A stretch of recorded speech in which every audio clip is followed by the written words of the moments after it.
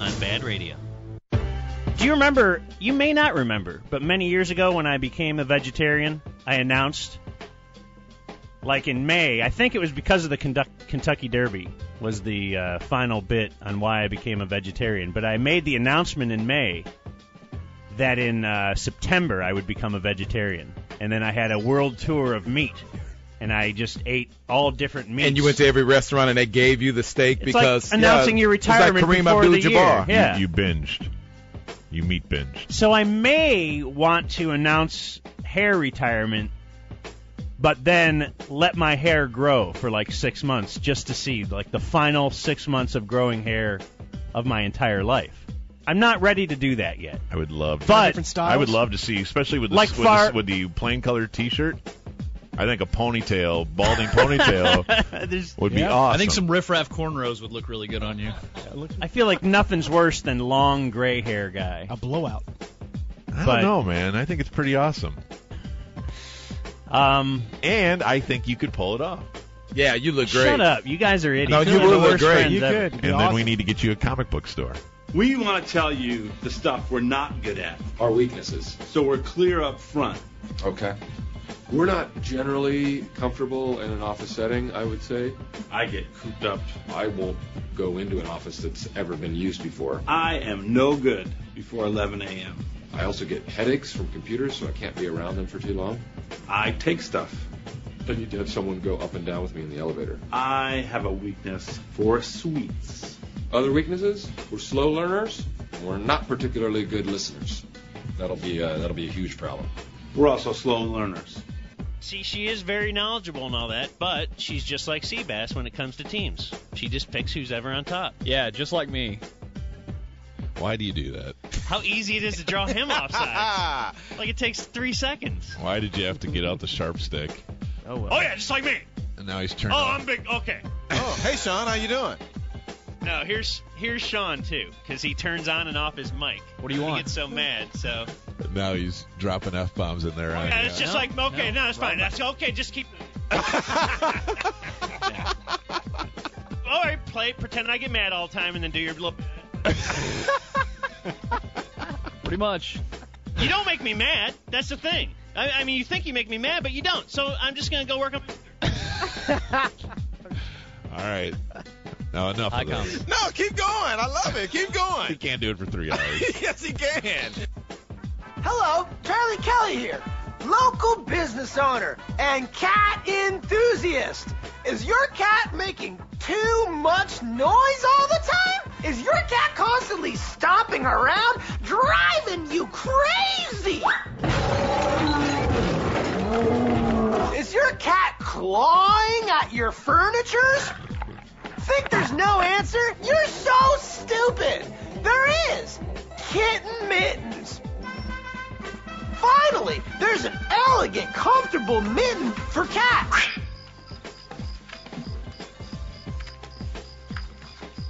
I couldn't hear anything. Is your cat one-legged? Is your cat fat, skinny, or an in-between? That doesn't matter, because one size fits all. Kitten mittens. You'll be smitten. So come on down to Patty's Pub. We're the home of the original kitten mittens. Meow. Smash, smash, smash. Right about now, Sports Radio 13 to the Ticket presents the Bob and Dan Weekly Wrap-Up Podcast. This week, we have the Crow Line, Picks with Friends, and Homercall of the Week. Also, Jake Z, hashtag He's on Mino, Julie Dabbs, R.I.P. TK Fleming, and R.I.P. Donnie Doo. And now two guys that I forgot to write a joke, it's Bob Sturm and Dan McDowell. Shut it down. Let's go. So grown, so huge. Get out of here. I'm in control here, Bill. I don't want audio! Football. Isn't football great? Man, I love football so much. You want the ultimate, you gotta be willing to pay the ultimate price. Is this it? Is this it? Get up!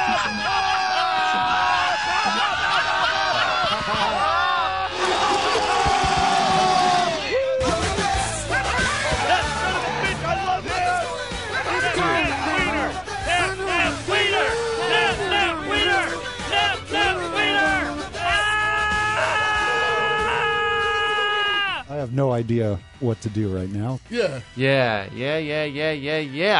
Greetings and salutations, P1s, and welcome again to another episode of the BaD Radio Weekly Wrap-Up Podcast, covering the week of November 15th. On this week's Wrap-Up Podcast, we have the Crow Line. We also have some Cowboys talk. We have the LVE Show. We have the Joel Klatt Show. We have Homercall of the Week, Week 10, and Picks with Friends. We start things off with the Crow Line. Start of message. Okay, now, somebody named Xavier won Defensive Player of the Week last week. That's all that matters. Maher, I thought you made all the kicks over 50, you see. Damn it.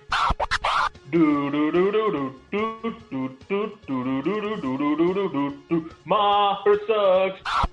Would the owner of a blue Honda CR-V please come to the parking lot? Your car has just been hit by Brett Maher's field goal attempt. A woozier.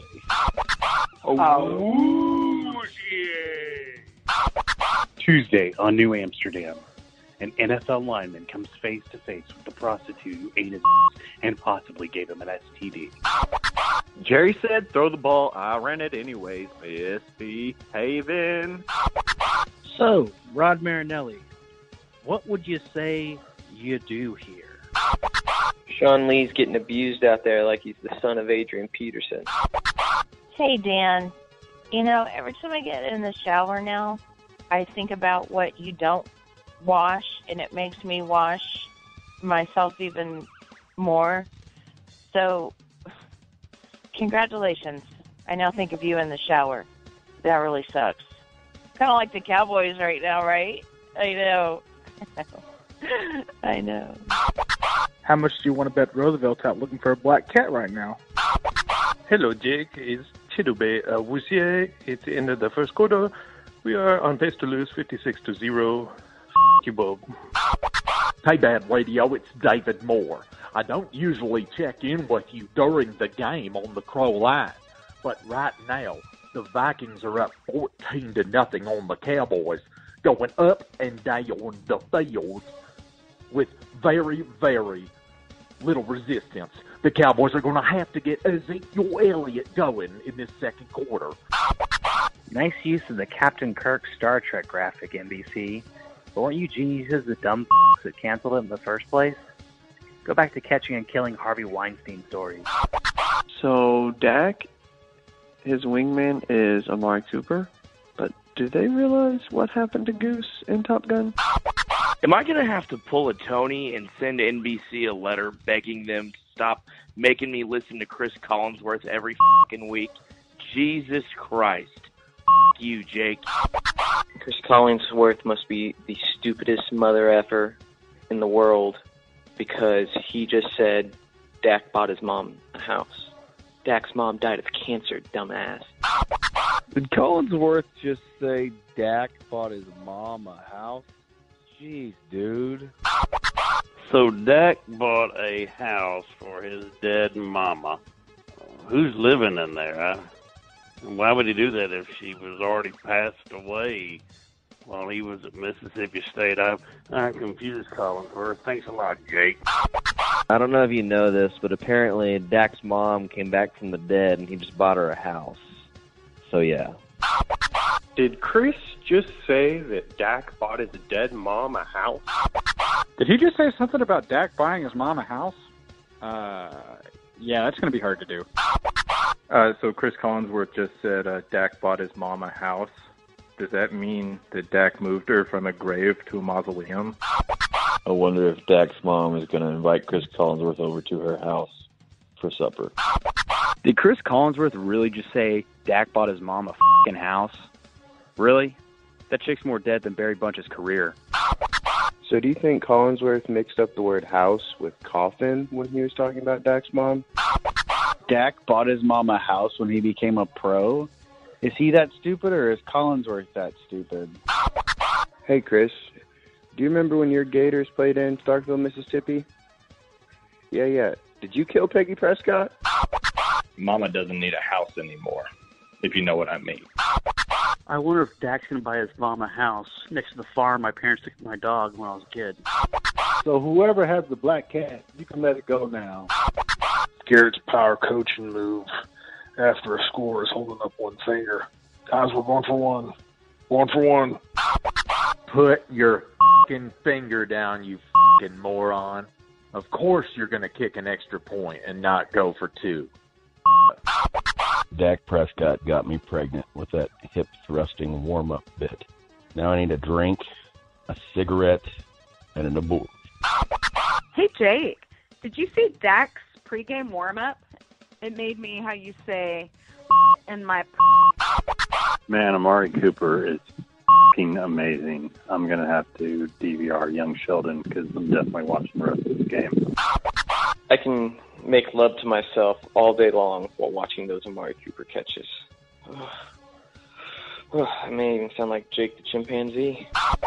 Yeah, I don't think the origin of Jake Chimp is any great mystery. We all know he secretly wants to be Dez's pet.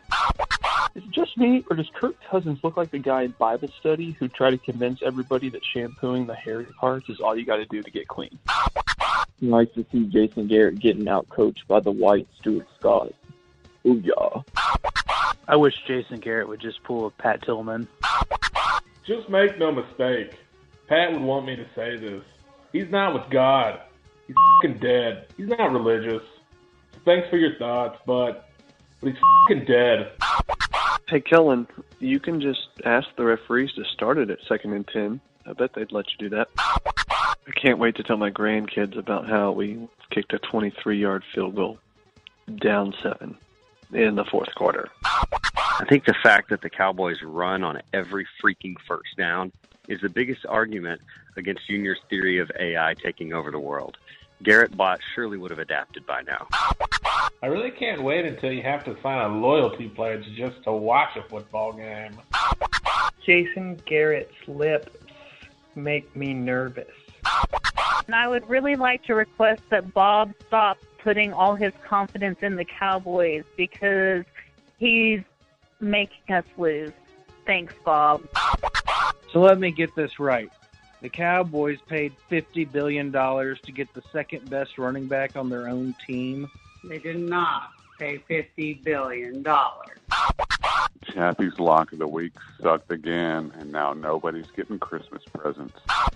What you got here is you want somebody to write the checks. Now you tell me where that's working. Literally everywhere else in the league. Boy, did the Cowboys really f*** up the last 2 minutes of the game. Bye. I think Zeke Elliott was ready to go wherever the Vikings defense told him to. Am I wrong, guys? Mike Zimmer and his stupid f***ing glass eye. Yeah, let me tell you my story. It's a story, my favorite story. It's about a guy. He's running and running and running and running. It's Dalvin Cook. He's running and running. He's running all over my team. You know why? Because they're a bunch of butt-f***ing blueberries. Jake, your wife is right. The NFL is getting hotter. Did you see the Vikings OC with that salt and pepper beard? That guy's sexy as hell. God, Bob. I don't know why I'm blaming you, but I feel like this is somehow your fault. I am so f***ing angry! Unbelievable! The coaches! Ass! Bitch! I f***ing hate you, Jason Garrett. Game. Blouses. End of message. This Sunday at noon during Cowboys Lions. Turn down the TV sound and turn up the ticket for our football theater. It's all the ticket guys watching the game right along with you in real time on Sports Radio 1310 and 96.7 FM, The Tick. That was possibly the most abrasive pro line we've ever had. Yeah, you need to be asking Julie more. I did. I left the one I asked her about out. I don't even want to know. I don't even want to know. The debut of fake David Moore? He was on last week. That should stay in. Oh, was he last week? Yeah. That's a really good David Moore, man. I agree with the questions about the Captain Kirk Star Trek bit. Like, it feels like ESPN already has bad graphic bits, why try to steal like their worst thing? That'd be like trying to sign Boog, right? I mean, like, you already are running up the score with the green zone. Right. You got the green zone. Like, just sit back and enjoy your victory. Then they doubled down with Top Gun. Then they did the Top Gun, and the one of those guys, spoiler alert, died. Oh, dear.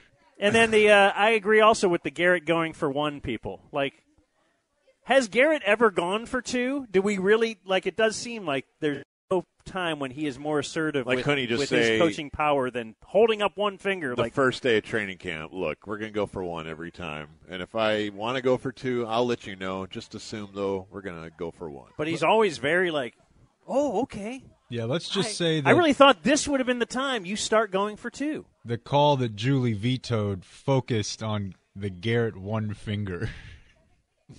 Oh, yeah? I'll leave it at that. Now Dan's interested. Kind of like Julie is the official conscience of the show. That's More things need to be brought to me before they go on the air. I don't disagree, Julie. I don't disagree. And I have a pretty loose filter, I think. And good luck with that, by the way. Thanks. Because that's usually how it works around here. Do you have any problem with the blue jerseys at home or the open roof given the record? I'm not aware of those records. Well, there are 4 ways. Seems like a pretty good analytical way, though, to kind of break down the team. There are 4 ways to do the stadium: completely closed, where they are 32-24 all time; completely open, where they are 8-8; or now the variation: roof closed, doors open, 5-1. All right. Roof open, doors closed, which is purely for the blimp shots. Like, it's the only reason we're doing this, is it's an NBC game, and we want the blimp. They are now 2-5. So why are the doors closed? Like, does that doors mean closed, it be windier? Doors closed, it's a little chilly, but we want open air over the sky. Or doors open, it'd be chillier. If the doors are open, it would be chillier, so we don't want to inconvenience our fans. Okay, so that's what they had last night? But we do want the stars above so the blimp can see down into the stadium without really affecting the temperature in the stadium. Yeah, you made this call like Friday, right? Yes, this was a very easy call. Because the national exposure, they need it to look really cool. I think in exchange for even if it was freezing, they'd have it open. In exchange for the Gene Jones art mentions, we'll give you an open roof for your blimp. Now, it could just be the self-reporting statistics of anytime you play on Sunday Night Football, it's a big game, and Jason Garrett loses big games, and therefore you're going to have a losing record no matter how you do it on Sunday night. That's another possibility. Yeah, but what if you're facing Kirk Cousins, who also loses all the big games? You just killed the Eagles, so I don't know. What about the blue jerseys? The blue jerseys, I don't care as much as the Musers do, but that is a direct violation to old-school Cowboyisms that we don't wear blue at home. And if we do, the football gods make us pay dearly. I don't have the analytics on that, but I would probably assume they're not great because they don't get the nickname Bad Luck Blues for nothing. Once upon a time, rivals would wear white at home just to force the Cowboys into the blues because otherwise the Cowboys might wear white the entire season. 8 at home, 8 on the road. They're wearing blue 8 times this year. Which is crazy. I don't understand how that happened this year. But I also don't know that we should go any later to sort this out. BaD Radio talks your Dallas Cowboys. When your day is long and the night is yours alone.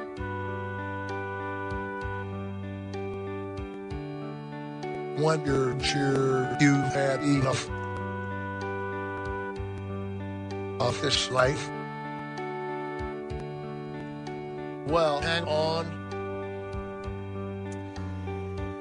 Let me interrupt the coach to Don't let yourself invite you to join the Ticket and Mike Soroy tomorrow at the Tom Thumb and Rowlett from 4 to 6 for the Kids Zone ticket giveaway. Kids ages 7 through 12 have a chance to win a family 4-pack of tickets to the Cowboys-Bills Thanksgiving game, November 28th. Kids 7 through 12 must be Sometimes- present to win. So Mike Soroy is at a Tom Thumb where they're giving away Sometimes Thanksgiving Day everything tickets. is wrong. Ask him when Thanksgiving is. When your day is Wear your Cowboys jersey on game day and save 10% off your groceries. Tom Thumb, proud sponsor If of you your feel like letting Dallas go. Cowboys. Yeah. Well, as a matter of fact, we were going to talk Dallas Cowboys in this segment. And in fact, I look at the run sheet. The one after that. The one after that. Looks like all day long. Maybe at 2:30 we'll get to other teams, but that's only if we don't have anything left to clean up because there's a lot. A Sunday night affair. Michelle Tafoya on her game.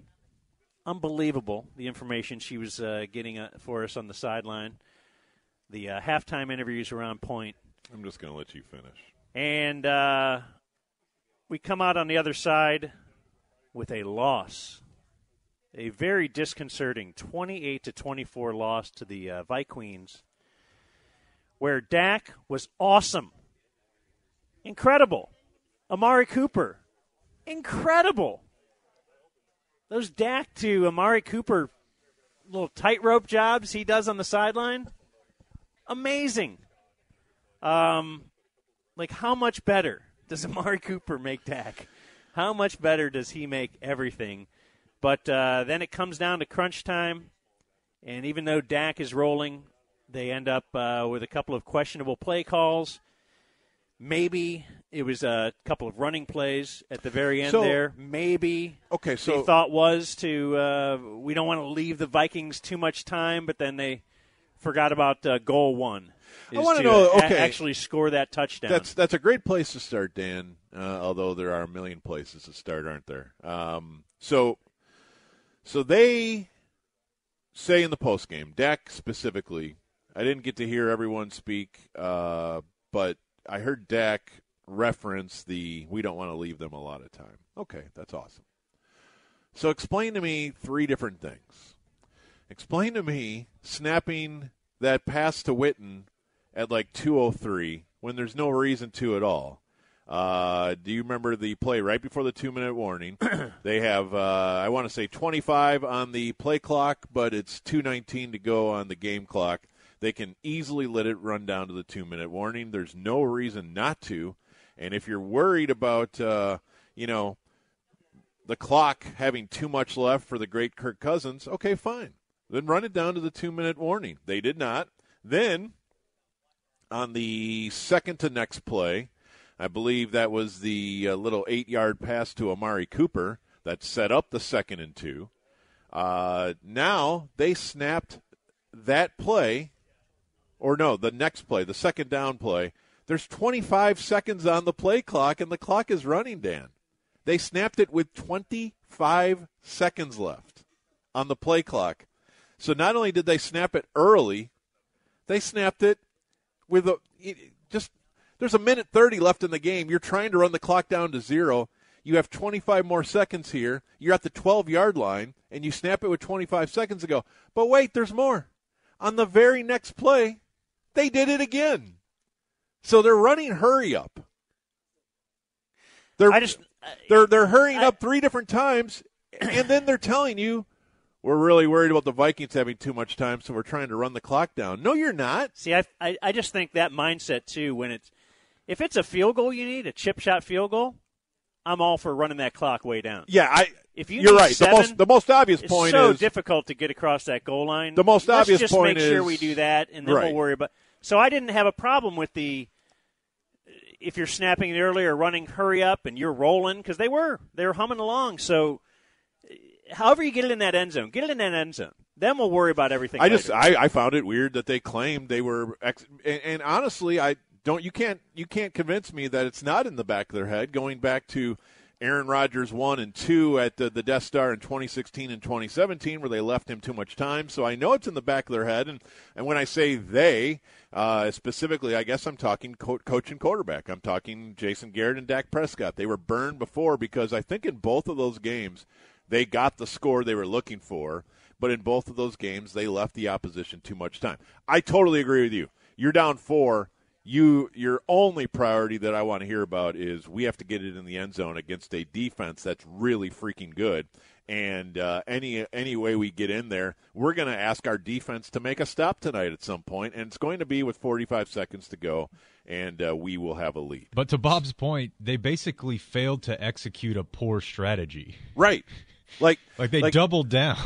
Well, I mean, it's one of the deals. Or You say, did their mindset change once it's 3rd and 2 and you're so close?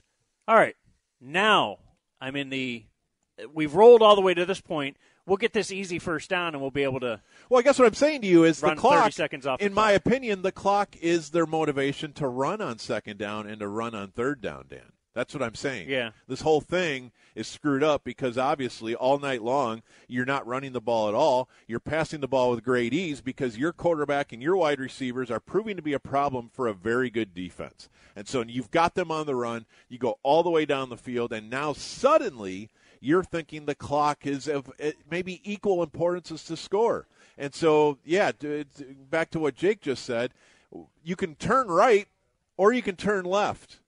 But they decided pretty much just to go straight right into the wall. They didn't choose a strategy like they said they did. But if they did, why would they be snapping the ball so early on the play clock and really giving the Vikings a free timeout of the 2-minute warning? There was no reason to do that. The pass to Witten was hurried at like 2:05 to sneak in another play as if they are short on time, and they're very, very concerned about not having enough time to finish off this drive. So that's a small, I guess. Well, maybe not, because now you leave nothing but a 4th and 5 for your quarterback, and I don't mind jumping right into that. That's maybe the play of your season. If you're not in the playoffs this year, if your coach gets fired this year, if you don't win the division this year, you might go back to one single play. And for me, I have a hard time believing there's going to be another single play as significant as that 4th and 5. And you're telling me there that your thought, and boy, this is going to make you crazy because this is a play they have run with Tony Pollard in Zeke's spot.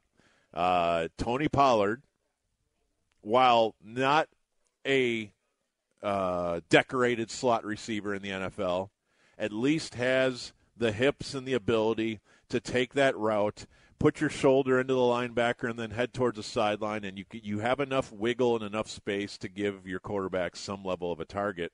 Whereas to ask Zeke on the play of the season, and you can't blame Zeke here. Zeke's doing what he was told. This team, this organization, has decided they will sink and swim, or swim. They will sink to the very bottom of the ocean with Zeke. They believe in him to a fault. They have demonstrated that time and time again, and they would rather lose with Zeke than maybe even win with him on the sideline. They love him. They gave him the money. They believe in him. They will do whatever. And so on 4th down, the Vikings are going to double Amari Cooper. They're going to double Jason Witten. And so now I've got Cobb to my right. I've got Zeke to the slot left, and I've got Gallup wide left. And those are basically your 3 choices. Now, you don't know that, but you can assume that Harrison Smith is going to bracket Witten, and you can assume, Anthony Harris, the other safety, is going to jump down on the slant to Cooper. They're taking those 2 guys away. You've got 3 guys in man coverage. Where are you going to go if you're Dak Prescott? Prescott looks to the left because that's where the safeties are not. He's got one-on-one with Gallup outside, running a go, one-on-one with Zeke running an out. Most important play of the game. They choose the running back who, help me guys, has he ever caught that route in his career? I mean, not that he can't. Has he ever been asked to run that route and catch that route in his career? And anything close to that sort of situation? I can't think of one, but if you just ask me, is Zeke beating anybody to the boundary side on a 5-yard out? The answer is never. Right. I mean, if anything, you might just give him the field at least, which I know is hindsight, but he ain't coming out of that break fast enough to get any separation at all on the short side of the field.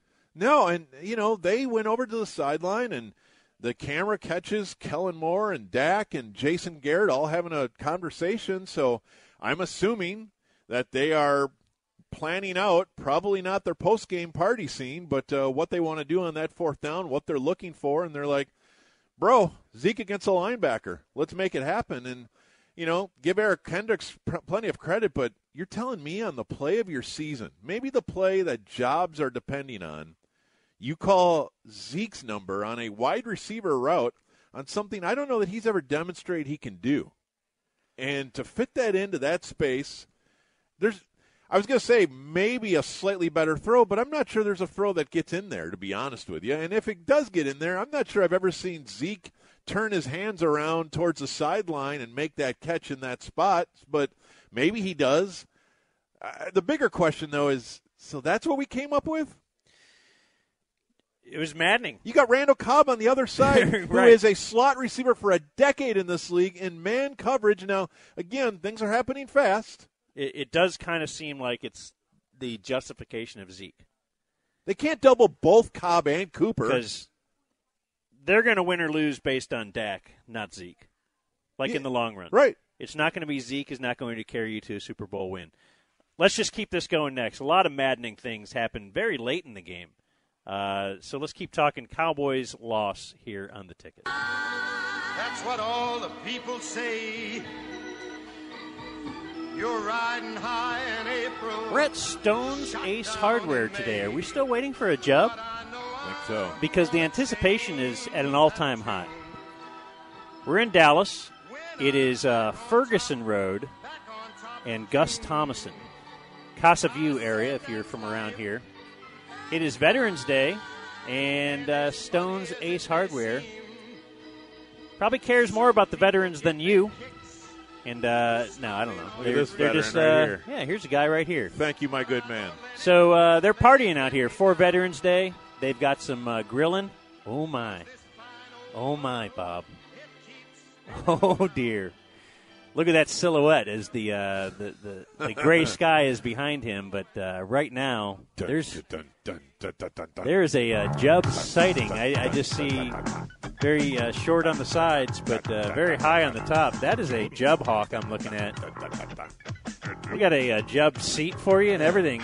Yeah, pull up your Jub self and sit in their Jub seat. Jub is here for... Put on a Jub mic. For grilling of some sort. For Ace Hardware and Traeger Grills, thank you. Traeger Grills. Yes. And you will actually be at the grill. I just producing I just meat. was. There you are. Oh, you were grilling up some meat. Yeah, we got tri-tips, we got pulled pork, and we're going to do some sirloin. George had a big we'll weekend. Bring you some. That sounds very Jub. Maybe as soon as you start giving me some on-air support, I'll bring you some. Dude, that's all we do. If there's one thing this show does, it's support the big man. Okay. Are you 7-2 heading into tonight, Jub? I am. Well, Seattle wins tonight. That's another 8-2 week for the Jub. Absolute heater over the last few weeks. Man. Pretty good little 3 weeks. I've pretty much 24-6 would be the record over if 3 Seattle weeks. Covers tonight. I'm pretty much trying on football pants as we speak. Whatever. There's no way out, man. I can't win a game. I am so cold right now. Part of it is stop tripling the Cowboys. Yes, stay away from the Cowboys. Stay away from the NFL in general. Jub that. Why do I trust these guys? Even though I picked the Cowboys this week. Not a triple, but why do I trust the Cowboys? Every time we get suckered in every year. Why? Hey, most talented team. Hey, I think Garrett's not that bad. Maybe, he's as good as Zimmer. Don't get me started. I'm going to get my heart rate back up. I want you to get your heart rate up because in talking about this game, there's just so many things that made me crazy. I was going through some stuff this morning, and it just makes me mad even to write it. But so as you're watching the game yesterday, as you are just going through the early – first of all, do you guys know this? So this is extremely arbitrary. I realize that I don't have a real firm stat here. Maybe Sunday Night Football wouldn't let me go with the stat. But I took their 4 losses, and I just took the starts. So what does that mean? Well, in the Packer game, the start goes all the way to the third quarter when they were down 31-3. But in the Jets game, it's the last minute of the second quarter when they're down 21-3. Saints game, it's halftime. They're down 9-3. In this game, they're down 14-0 when the second quarter begins. The combined score of those 4 splits in their 4 losses is 75-9. They have lost the early part of these games 75-9. So is their offensive game plan that bad going into these games? Well, they're all different games. They all have different stories. It takes a while to get going. Yeah, there were some turnovers involved, but no, in this game, it was a lot like the Saints game, in my opinion, maybe even the Packers game, in that they entered the game thinking that 20-17 probably wins this because these other teams, there's no Thielen, there's no Devontae Adams, there's no Drew Brees. Let's reel it in and play a little closer to the vest and not do anything crazy offensively. So what do they do? This one, I felt like this one was a fireable offense, and I thought it at the time, so this is not hindsight, although it might be a little bit intoxicated with triple play fever. Less than 3 minutes into the game, they're trying a 57-yard field goal. Yeah, how about that? Now, just as a rule of thumb, if you're ever trying a 57-yard field goal 3 minutes into a game, you're a moron. But didn't they have that exact same situation and then punt later? Well, that's the thing. The exact same yard line. That's the thing. I don't assume either of you. On 4th and 5, they were down 14-0. Do either of you follow the surrender index? They caught their own punt. The John Boyce surrender index on Twitter. It's a follow that I'm not going to say you must follow it, but it's interesting in that it's a math. It's like the fourth down bot or whatever. Jake, the New York Times fourth down bot. This one's for cowardly punts. Okay, so the whole point is using analytics, using the history of football. What are the most cowardly punts you've ever seen? Right. So they would all have to happen on the enemy side of the field, and sometimes 4th and short. So the most cowardly punt possible would be like 4th and 1 from the opposition's 36. That is the most cowardly punt you could come up with. You're just scared. You're a scared coach. Yesterday, on the first drive, the Cowboys tried a 57-yard field goal, which is only – I don't care if your kicker can hit it from 70. You only do that as an act of desperation. You don't aspire to that. So you should have gone for it there.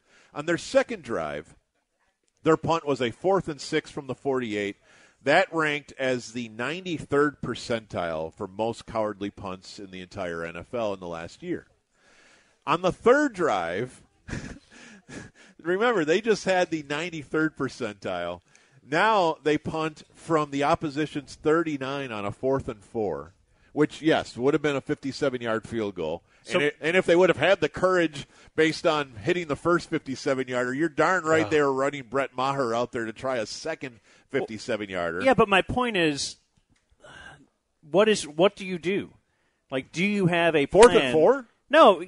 If you kick field goals, well, then kick field goals because 4th and 4. But if you punt inside their 40, punt. We're going for it every time. That's what I think. We're going for it every time. I think you should go for it. But my point is, do they know? Do they have this is what we do? Well, or do they base it on, like you said, if Maher hit that first one, they're absolutely kicking it on the second one. Which makes no sense because you're basing it off of this is roughly a 50-50 proposition. Then do it twice. Right, yeah. That's what I mean. So if you're kicking the first one, well, then you kick the second one for sure. It's a game of percentages. But if you don't hit the first one, then you don't go scared like, well, I can never do it again. Or, but what is your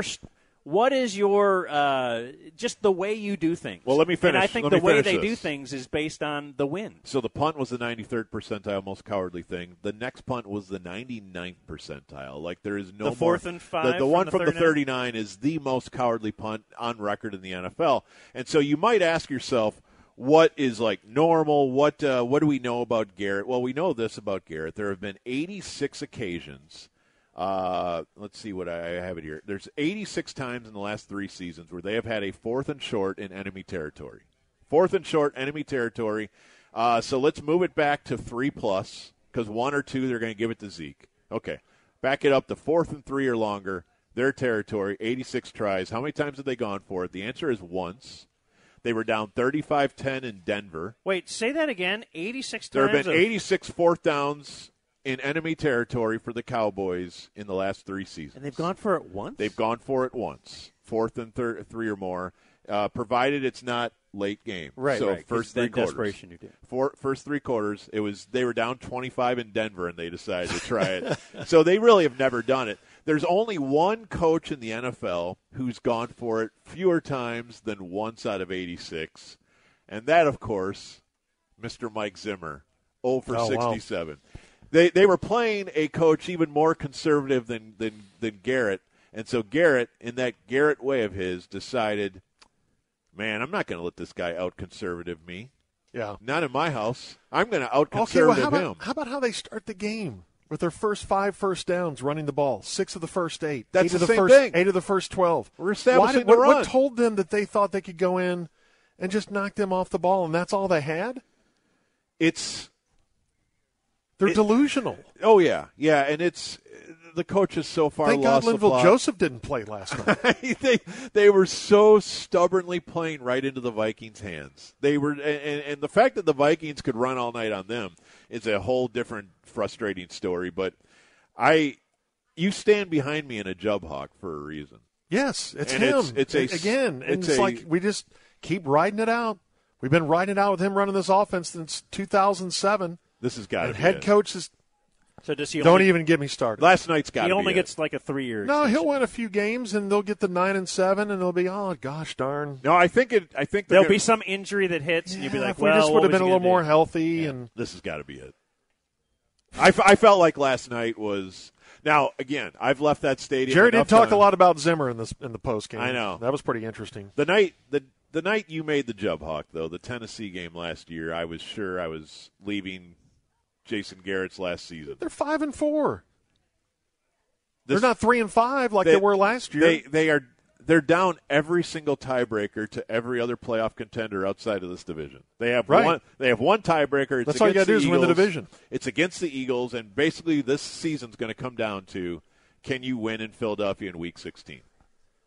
That's the entire season. And I wouldn't bet on that. None of the rest of this probably bet on matters. anything. Almost none of the rest of this matters. Can I come back? I got to pee something fierce. Yeah. And then I got to grill. Okay. Yeah. I'll be back. Bye, Jub.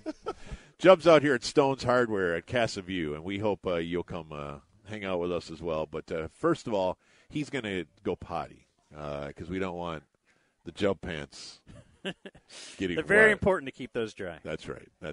We don't need any accidents out here at Stone's Hardware. But if we do have an accident, wouldn't you want to be out here to see it? So consider that. I just couldn't believe, Dan, that they decided that a field goal and 2 punts was the way to start this game, partly because this game screamed of you weren't going to get that many possessions. You were going to – I mean, this was a game that zoomed right by. It was like running clock because both teams were pounding the rock so much. The Cowboys insisting on running on first down, no matter what. The Vikings actually quite proficient at running the football, as Dalvin Cook. Last week, PA had me on his show up there in Minneapolis, and I'm positive we killed it. It was historic radio in the Twin Cities, but he got me. He cornered me, Dan, with all right, Zeke or Dalvin Cook, who's better? Because, they're crowing around with Dalvin Cook as the leading runner in the NFL right now, and they don't want to hear Zeke's better. So they want Dallas guy to admit that Dalvin Cook is better. And in retrospect, I kind of regret my answer. My answer was based 100% on the fact that I know Zeke doesn't get hurt, and I also know Dalvin Cook always gets hurt.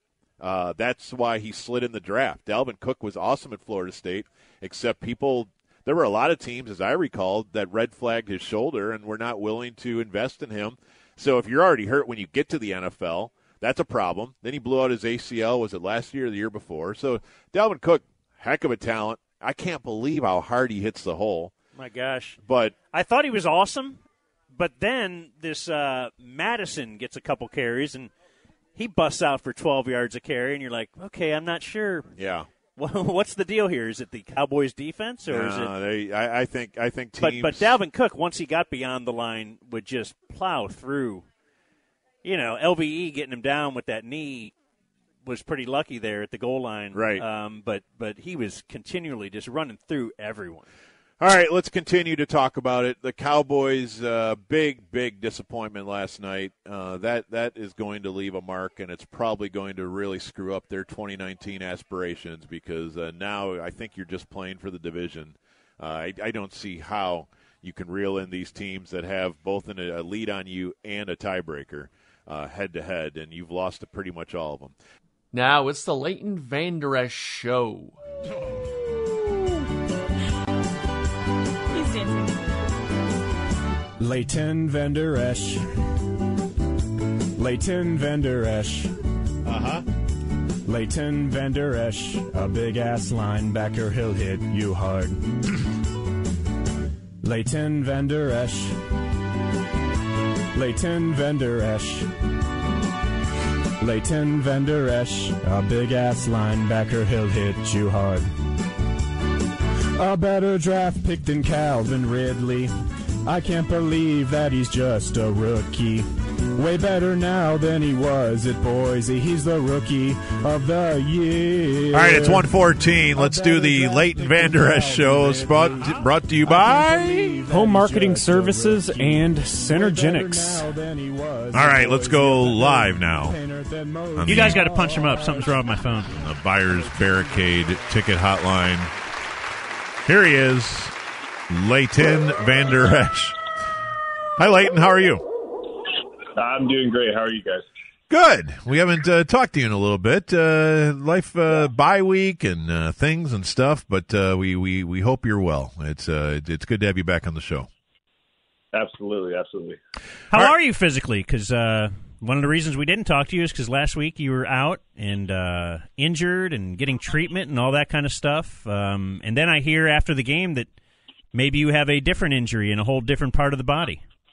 What's up? Well, I had my sciatic nerve acted up during the game. I landed on my butt kind of hard, and my opposite leg, my sciatic nerve on my right side, it just pretty much went off, and I didn't have really that much strength in my right leg, so I had to come out for a little bit and for a couple plays and get off my feet, and then it settled down, and then I went back in. So, yeah, it was just a minor little thing. So it's like a numbing of the leg or something? I guess I don't understand exactly. It was pretty much you have like pain shooting down your leg, your nerves just freaking out. I guess that's how you could explain it. And your sciatic is like one of your most major nerves in your body. So when that gets going, it doesn't feel very good. So I did everything I could to get it settled down for a couple minutes, got off my feet, and then I was good to go. But you're going to be good to go this week, we would anticipate. Yep. Oh, yeah. And the neck, that's fully healed, or what, would we say you're 90%? Or are you ever 100% as the season goes on?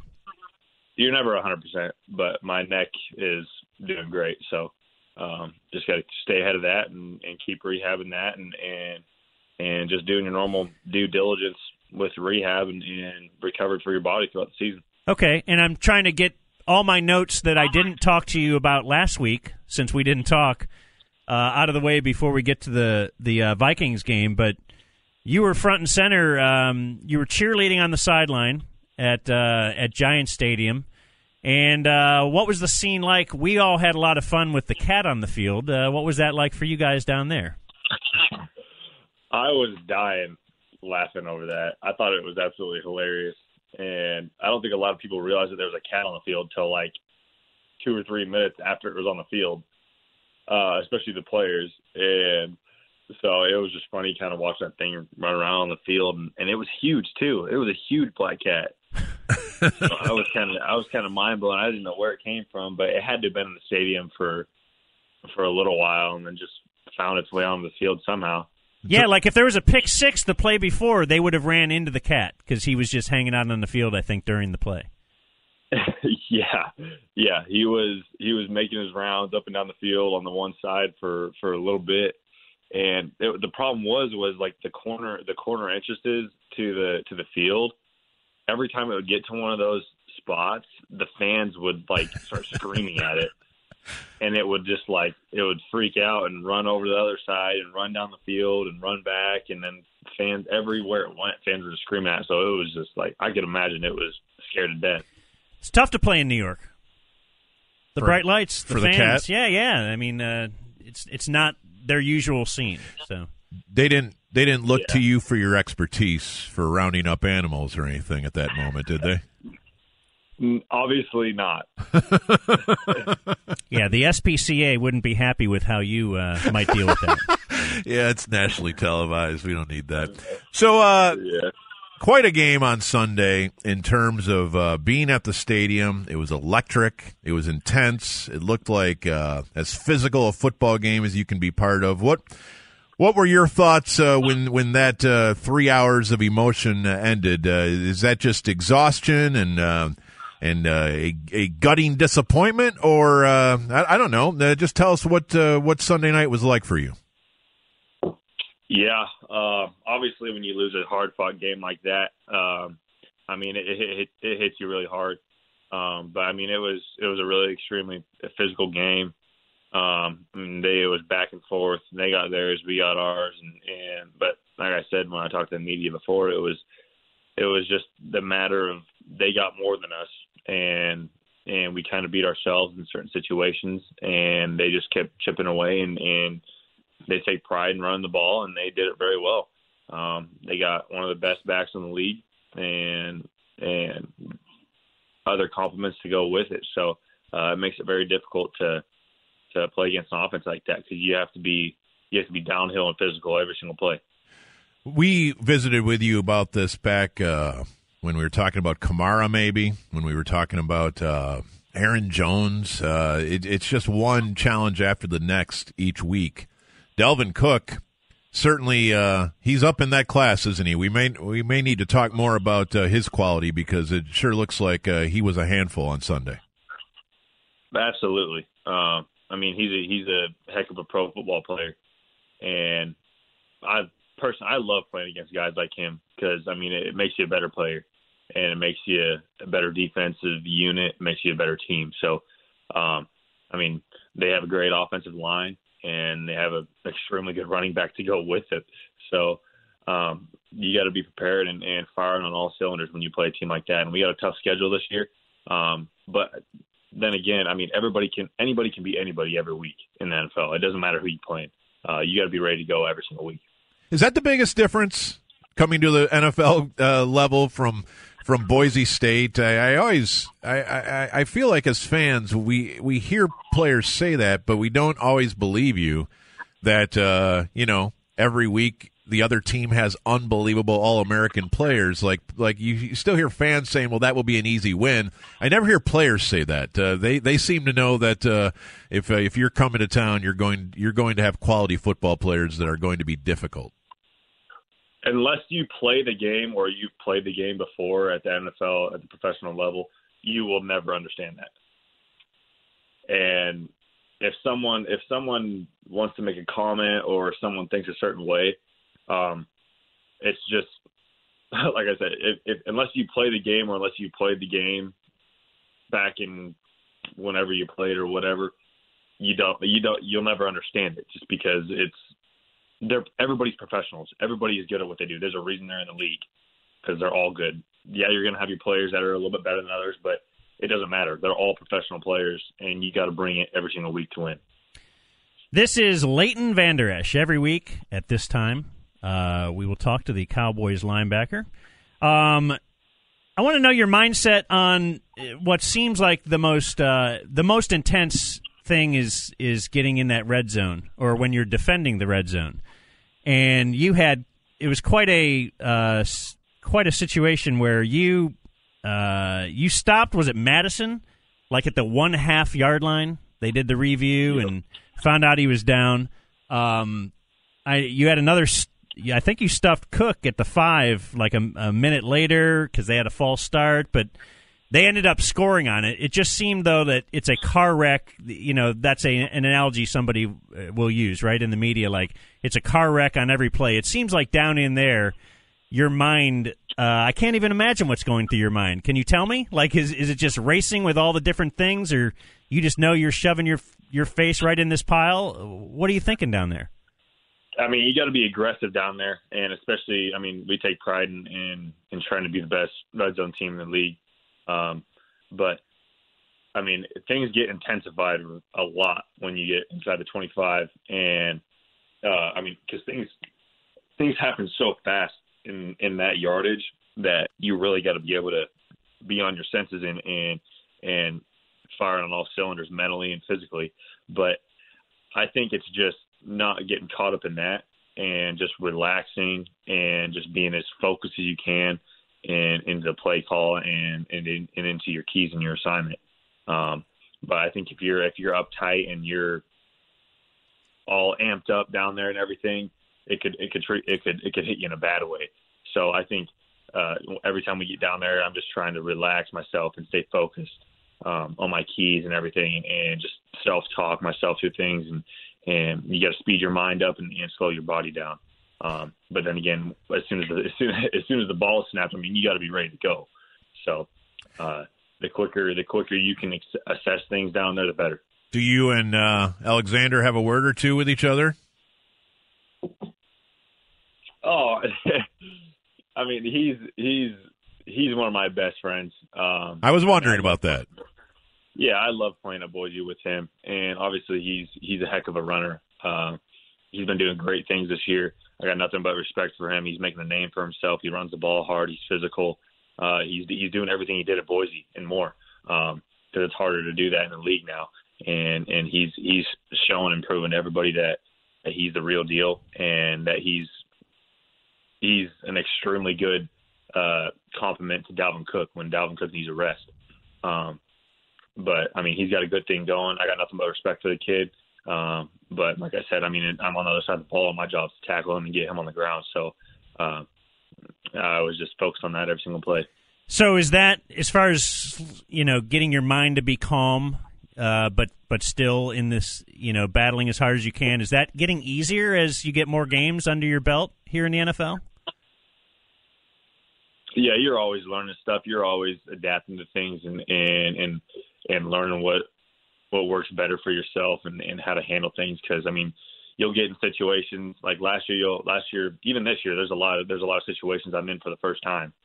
So, and it's like, I feel like it's like that for a lot of players throughout many years, and not just the first couple of years. No one situation is the same as the other, but there are some that come up that are really similar to each other as the game goes on, as games go on, as your career goes on. So, I mean, as you can adapt to those and stay ahead of those and put yourself in good positions and learn from your mistakes, I think that's what matters. So what's Michael Bennett been like? Oh, he's been a joy to have on the defense. The energy he brings, the knowledge that he brings to our defense. I mean, we're learning stuff from him in practice every single day since he's been here. Little things that the defensive line is doing with him, and I think it's going to make us a better team in the long run. Yeah, he's an out there dude sometimes. Talk shoulder pads with him? He's fun. Oh yeah, his tiny shoulder pads.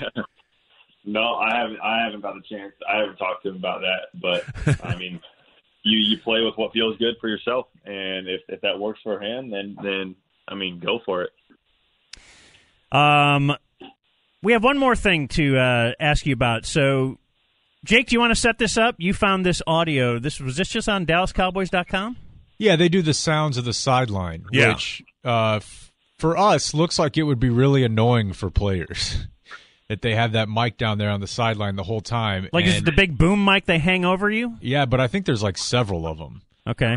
And last week, you were out, obviously, and on the sideline debating the best version of Call of Duty with Antoine Woods. All right, let's play this. This is about 10 minutes, or a 10-minute. Yeah, we're going to play you a 10-minute clip. No, let's play you a 10-second clip, and then we can talk about it. Here you go. The original Black Ops. Newtown, bro. Yes. Come on, bro. Yes. That's the Call of Duty I love my heart. Yeah. This new everybody camping and going everywhere, sliding on the wall. Yeah. I'm like, bro, I got a headache. So this is no doubt a conversation because there's a new Call of Duty that just dropped, Modern Warfare or something like that. And so you and Antoine Woods just got into a discussion on the best Call of Duty, it sounds like. Yep. I think we both agreed that the original Black Ops and the older versions of Call of Duty were the best so far. it's just a random conversation, a random thing that gets brought up on the sideline, and then it turns into a lot more than that.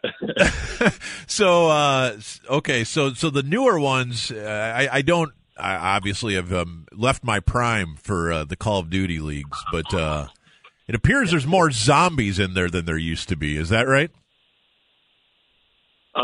Is that the game with the zombies now, or am I getting them mixed up? Have you played the new one? Yeah, I've played the new Modern Warfare. I haven't ran any zombies yet, so okay. I think you're thinking of Fortnite. Yeah, I'm probably the new update of Fortnite. Are you not Fortnite guy? I'm a big Fortnite guy. I play a bunch of shooter games. I don't really play sports games. I really only play Call of Duty and Fortnite. Do you like the pump or tactical shotty? Well, I'm not very accurate, so I got to have a lot of bullets that fire fast. So I would have to say probably the tactical. Okay, and the follow-up, of course, is so you're not playing Amari Cooper in chess. You're more of the Call of Duty type. Yep. Okay. Does Amari Cooper play chess in the locker room? I don't know. I want to say I've seen him and someone else playing chess before, but it was a while ago, maybe like back in OTAs or something. But okay, I don't know. How's your level of chess at this point? Probably not very good. I'm probably extremely on the lower side of average. That's okay. I was just sent a link from someone about that is for officiallve.com. And so I very conversationally just wanted to say it appears that you are selling gear online, and it also appears you spent a considerable amount of time having to put on different pieces of gear for this photo array. They didn't just Photoshop his head in there? It looks like an original photo for each shirt that you sell. Would that be fair? Yep. Okay. Yep, that's very accurate. How long did that take? It probably took an hour. Okay. All right. Not bad. Not so bad. Not bad. Not so bad. Okay. Well, officiallve.com, just in time for the holidays, Leighton. Yep. We've had this line out for a while now. I think since half last season. But I mean, it's just kind of repping the brand, repping my brand, and how it kind of took off last year, and the fans loving it. So, I mean, all the support is greatly appreciated, and I mean, we've been doing some giveaways here and there. But I mean, it's awesome to see that kind of support from the fans. Very good. We're on it, man. Thank you for your time this week. Stay ahead of the storm. I will. Is that another Call of Duty reference? Or? Fortnite. Oh, that's a Fortnite reference. Okay. Fortnite, yeah. Okay. I was going to say. Yeah, come on, dude. We might be posers in the video game space, unlike football, Leighton. But right, we know everything about football. All right, we'll talk with you next week, man. Thanks for your time. All righty, thank you, guys. See you, man. Vander. Now it's the Joel Klatt Show.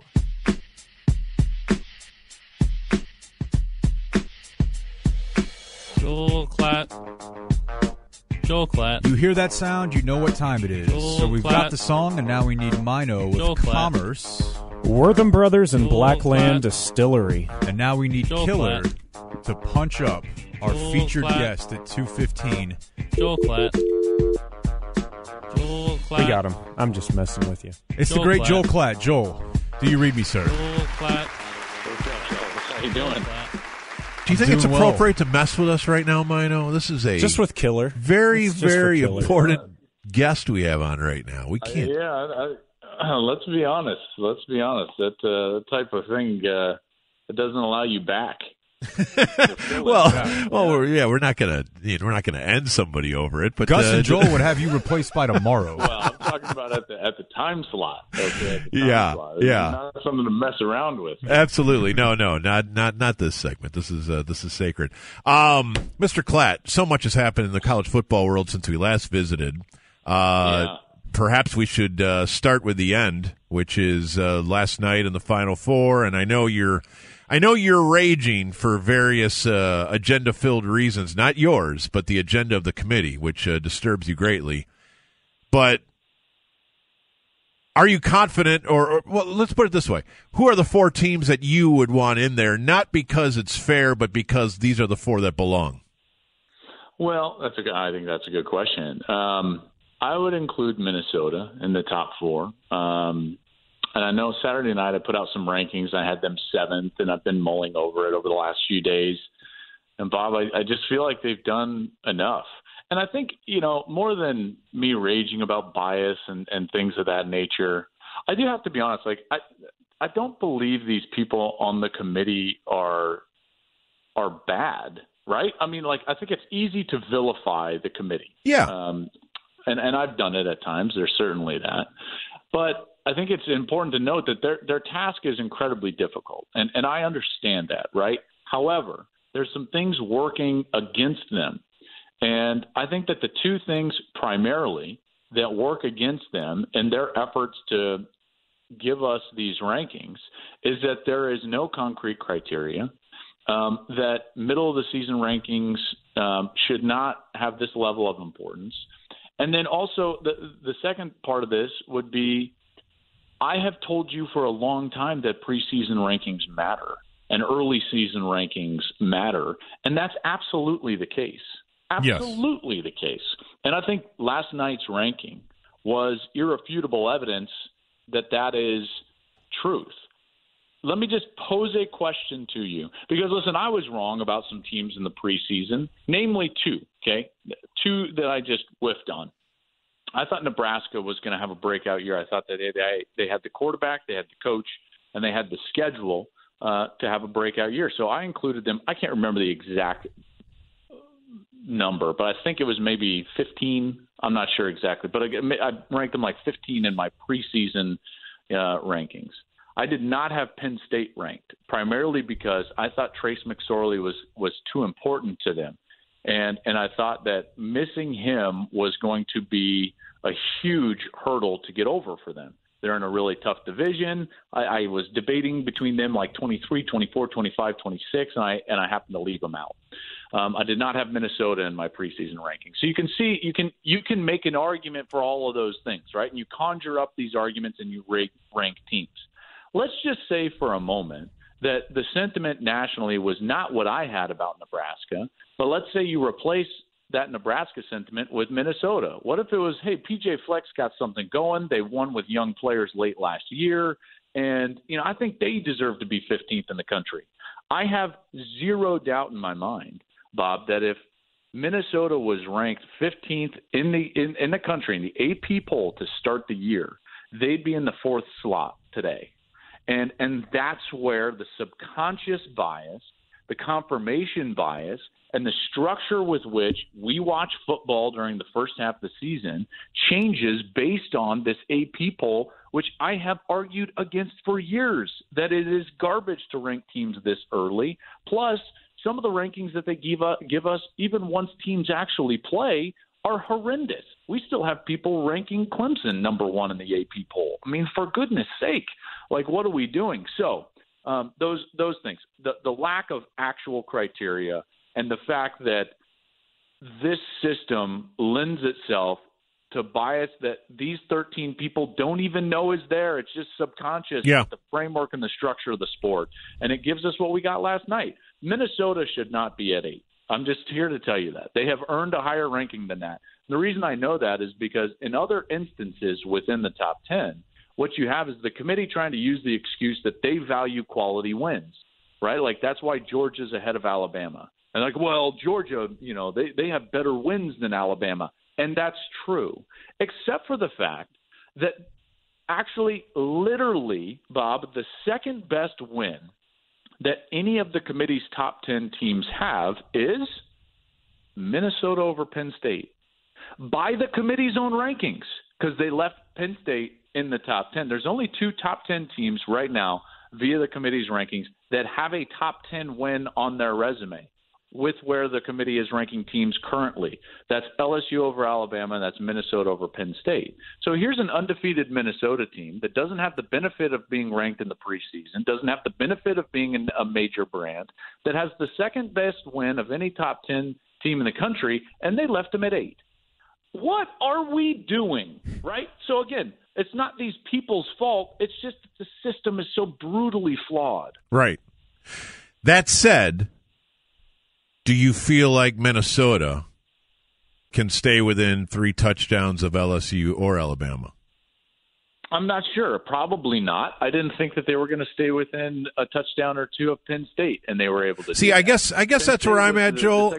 But here's the problem, Bob. Like, are we really at a point where we're just because now we're just ranking teams and rewarding? No, you're right. You're right. Based off of recruiting rankings. Off recruiting rankings and off 20 to 40 years of bias because we love the sport. But allow me to say, you are a college football wise man, an official, an opinion that matters. I'm just a dude on a couch watching games. And if you ask me, do I want fair for Minnesota and Baylor versus seeing the game I saw on Saturday again, or maybe against Ohio State or Clemson? I'm just going to tell you the truth. I'm not too worried about fair. I want to see that again. I guess it's an ingrained at least I'll admit my bias. My bias, and I think Baylor's a great story, Minnesota's a great story, SMU is a great story. There's great stories, but then there's the common sense of feeling like I saw probably 2 of the 4 best teams in the country play on Saturday, and it was awesome. Yeah, but shouldn't we reward the team that actually won and achieved in that game? How is it fair to LSU to give Alabama a back door into the playoff? I know. Win? Alabama is not going to have to play a 13th regular season game, if you want to call it that, in the SEC championship. See, none of this. So what is LSU's reward of winning that game on the road against Alabama? Yeah. Oh, great. You've got to go play 60 more minutes of football against a great team. And if you lose that one, who knows? Who knows? I don't know. Oh, and by the way, we're just going to give Alabama a pass to get more healthy. I'm not saying it's right. Potentially beat you down the road. Like, that doesn't make any sense whatsoever. And remember, the most unique and special part about college football, what is it? That our regular season is more important and influential than any other regular season in all of sports. So while I understand your sentiment, I think in reality, it hurts the sport. Yeah. Seeing LSU play Alabama in a rematch in the BCS National Championship game, 7 years ago, that was terrible for the sport. It was terrible for the sport, only because LSU earned the right to not have to play them in that championship game. I think it was flawed when Georgia had to go play an extra SEC championship game and then had to go and play Alabama in the national championship game. Yep. The fact that we allow non-champions into the playoff, I believe, is a fundamental problem within the sport. I'm cool with all that. Jake? Yeah, we saw Alabama just get pushed around on Saturday, but I want to talk about Joe Burrow, especially since where the LSU quarterback situation has been over the last decade or so. And now I'm seeing talk of him as a possible number 1 overall pick. We spoke with you just a couple weeks ago about the number of starts and the number of games played that most of these college quarterbacks that have success in the NFL now have. He played in 10 games at Ohio State, which hilariously Colin Cowherd did not know when he asked Urban Meyer why they didn't try to recruit Joe Burrow. But does he pass the test for you as a guy who's played it enough and played enough big games to be a top 5 type pick? Oh, there's no doubt. There is no doubt. And I think what you're going to see, guys, as we get into the draft season, is you're going to see lots of different rankings from each team. I think each team is going to have a different viewpoint of these top quarterbacks. Some are going to have Tua number 1. Some are going to have Burrow number 1. It's not going to surprise me if Joe Burrow goes number 1 overall. Part of the issue with Tua is while he is a phenomenal player, and I think he should be and likely will be a really good pro, we haven't seen him play healthy against some of the better competition that Alabama plays. And let's face it, that's kind of a rarity for Alabama. They are substantially better than everybody else that they play. And so when you go to the games that you want to see him compete in, he's been banged up. And candidly, his numbers have not been good in those games. Whereas Burrow has been healthy. He's played some of his best games of this year in particular against top teams and top competition. And I think that's going to bode well for him. I think Herbert's going to have something to say about that as well, but I don't think it's set in stone. I really don't. I think Joe Burrow is gaining some steam, and I think it matters the type of tape that you churn out, in particular late in the last season that you play in college. We saw that a little bit with Dwayne Haskins as his momentum grew last year. And I think you're going to see the same with Joe Burrow. He certainly has his, vice grip right now on the Heisman Trophy. And it's not going to surprise me at all if he goes number one overall. And remember now, he's not doing this in a college offense. This is Joe Brady's offense that he brought from New Orleans. And so these NFL teams are being afforded the opportunity to evaluate what Joe does with an NFL offense.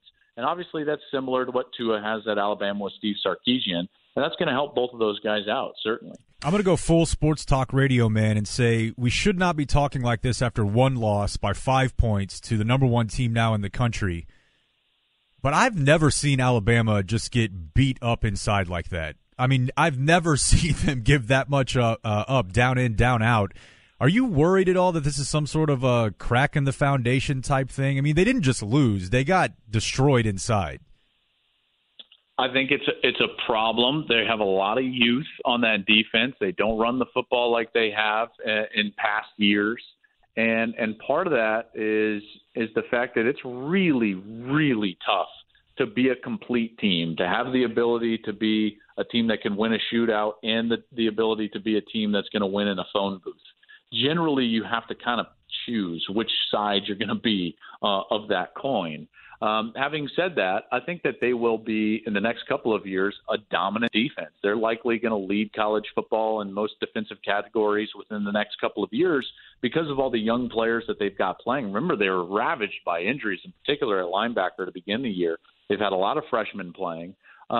It's cyclical, and I think that they caught a cycle for the first time really in Saban's tenure where they didn't have the depth to cover up for some of those injuries, and those issues have shown themselves. And then here's the other point. I think it's really tough to dominate defensively all year. Now, we're seeing Ohio State do that to some degree and Clemson do that to some degree this year, but remember, Clemson's schedule is absolute dog you-know-what out of the ACC. But what you are seeing is that you've got to have a great defense to win a championship, and that's certainly the case. But to get there, you've got to have a great offense. And at some point, you're going to get into a shootout and have to win that game. And I don't think Alabama is any different. In our remaining moments, which aren't that many, but enough for you to give us a reasonable thought, and I know you have one on this. Tell me what I'm supposed to believe about Chase Young and this whole situation. What's your take on this? So I actually know quite a bit about this whole thing. So I bet you do. Yeah, Chase met this person the summer before his freshman year. So because that relationship was not established prior to his recruitment at Ohio State, this was going to be a violation, whether it was a family friend or not.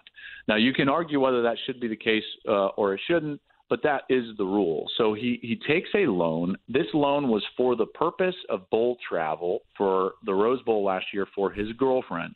Now, some reported it was for his family. I was under the assumption and belief that it was for his girlfriend. I have heard amounts, but they've been speculated on, so I don't want to give them publicly like this, but it was over the $700 threshold. So the facts, as you know, them are the relationship was not established soon enough, so it's going to be a penalty, and it was above $700, so it's going to be on the spectrum, probably in the 4-game range. Now, what ends up happening is the NCAA takes into consideration, did you pay it back? Did you pay it back after you were caught? Have you been forthright with information? Have you helped with the investigation? So on and so forth. He apparently, and by very good sources, was incredibly forthright with the information, had paid it back and could prove it in full before he was caught, dating back to last April. And because of that, the suspension that on the spectrum should have been 4 games by the letter of the law, 30% of the games, if anything over $700, got reduced down to 2 because he was so cooperative in the investigation. I think it's fascinating that he played Maryland on the week that he got caught, if you will, and Maryland is where he's from, and his high school coach is on Maryland's staff, and he has former high school teammates that play on Maryland, and he FaceTimes them all the time.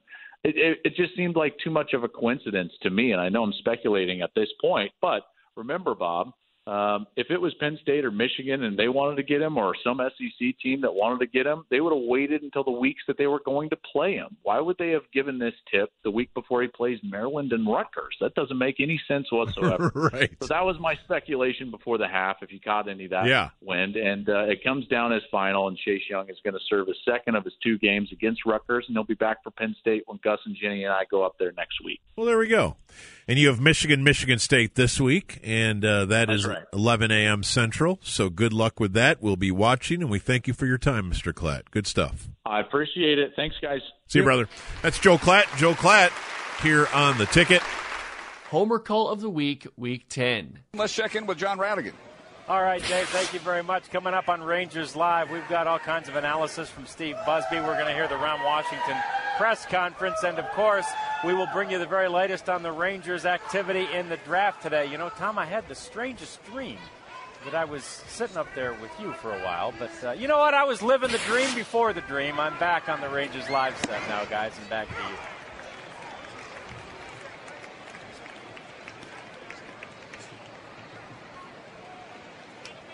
Strike one to Austin Jackson. Get ready, Dallas, as Sports Radio 1310 The Ticket presents the Homer Call of the Week. Takedown with Joe! Fraz approaching the circle. Fraz inside the circle, cracks the circle. He goes in! He goes in! He goes in! Unbelievable. After 3 years in waiting, the Jesuit Rangers are state champions. And the Eagles have just pulled the most remarkable win I have ever seen. Miracle number 2 in the Meadowlands. Touchdown off the board for the Green Wave. Nuts and bolts, we got screwed. He's going to score! Touchdown, Matthew Showalter! Touchdown, Matthew Showalter! Touchdown, Matthew Showalter! Wow! Oh, my gosh! And there ain't no flag! I forgot about Matthew Showalter. Homer Call without the Dan. Boy, a big moment for Jake. Here we go. That's right, Bob. This is week 10. It's actually our 11th week because we have a week 0. Isn't that what you say? That's right. Okay. Just lean back on your training here. Okay. Yes, we have 6 cuts. We'll, of course, all vote for our favorites, and should we need to, we will select one team for the wild card hunt, Francesa. Careful. We will start with Illinois v. Michigan State. This one in, is it East Lansing? Yes. So at one point in this game, Sparty led 31-10. The Fighting Illini fight all the way back, and we take you now to the final play of the game with Illinois trailing 34-30 to Michigan State. And tell me whether or not you think this guy has a laugh that resembles one that has recently been popularized on the station. They got to hurry. Nobody has any timeouts left. 2nd and goal at the 5. 23 seconds left. The Illini looking to the sideline. Got to hurry. Let's 20 seconds left. 17 seconds left. 15 seconds left. Down to 10. Peters rolls right. Looks to the end zone. Lob. Touchdown. He's got it. He's got a touchdown. Daniel Parker. Daniel Parker with 5 seconds left. Touchdown, Illinois. Peters looked and looked and looked, and he finally found Daniel Parker open in the end zone. Touchdown, Illinois, and they lead 36-34 with 5 seconds left. And the Illini are 5 seconds away from going bowling. Let's go! And look at the marching Illini holding a party in the corner with the Illini faithful in that corner off to our left. So the color guy is basically just a drop at this point, and he even starts clapping like, "Woo, ah, woo." Touchdown, Illinois, and they lead 36-34 with 5 seconds left. And the Illini. Wow, that's great, man. That very fighting Illini radio booth is.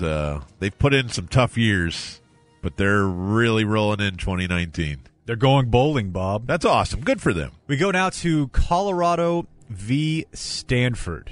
as Colorado is facing a 37-yard game-winning field goal attempt, 2nd and 12 on the Stanford 19, 2 seconds left in the game. Take it away. I've said it a few times this year. The heart just can't take it there, Gary. Hey, it's a great game, Mark. Oh, it's been fantastic. You know, we've seen two defenses play really well. We've seen two good punters that flip the field. We just put together a 6-minute drive, by the way. And now it comes down to this. Here we go. The ball is spotted between the hashes. Kicking from left to right. Down on the right knee, right hand extended, is Alex Kinney. Evan Price, the redshirt freshman out of Evergreen, Colorado, with a kick of 27 yards, make it a 37-yard kick for the win. It's up. It is on its way. And the price is right. And down go the tree. And the Buffs win as time expires and snap a 5-game losing streak with a 16-13 win over the Stanford Cardinal for homecoming here in Boulder, Colorado. Wow. What a great kick. What a great execution of that play. That kid's heart had to be in his throat, but he was cool and calm, stepped right through it. Great win, 6-minute drive. That's as good as it gets right there. Coach, that you just feel good for this Buffs team after 5 consecutive losses. I feel good for you, Mark. Trust me. I was starting to worry about you. Do you think it's Homer whenever you have to highlight that, boy, today we've seen, 2 punters flip the field?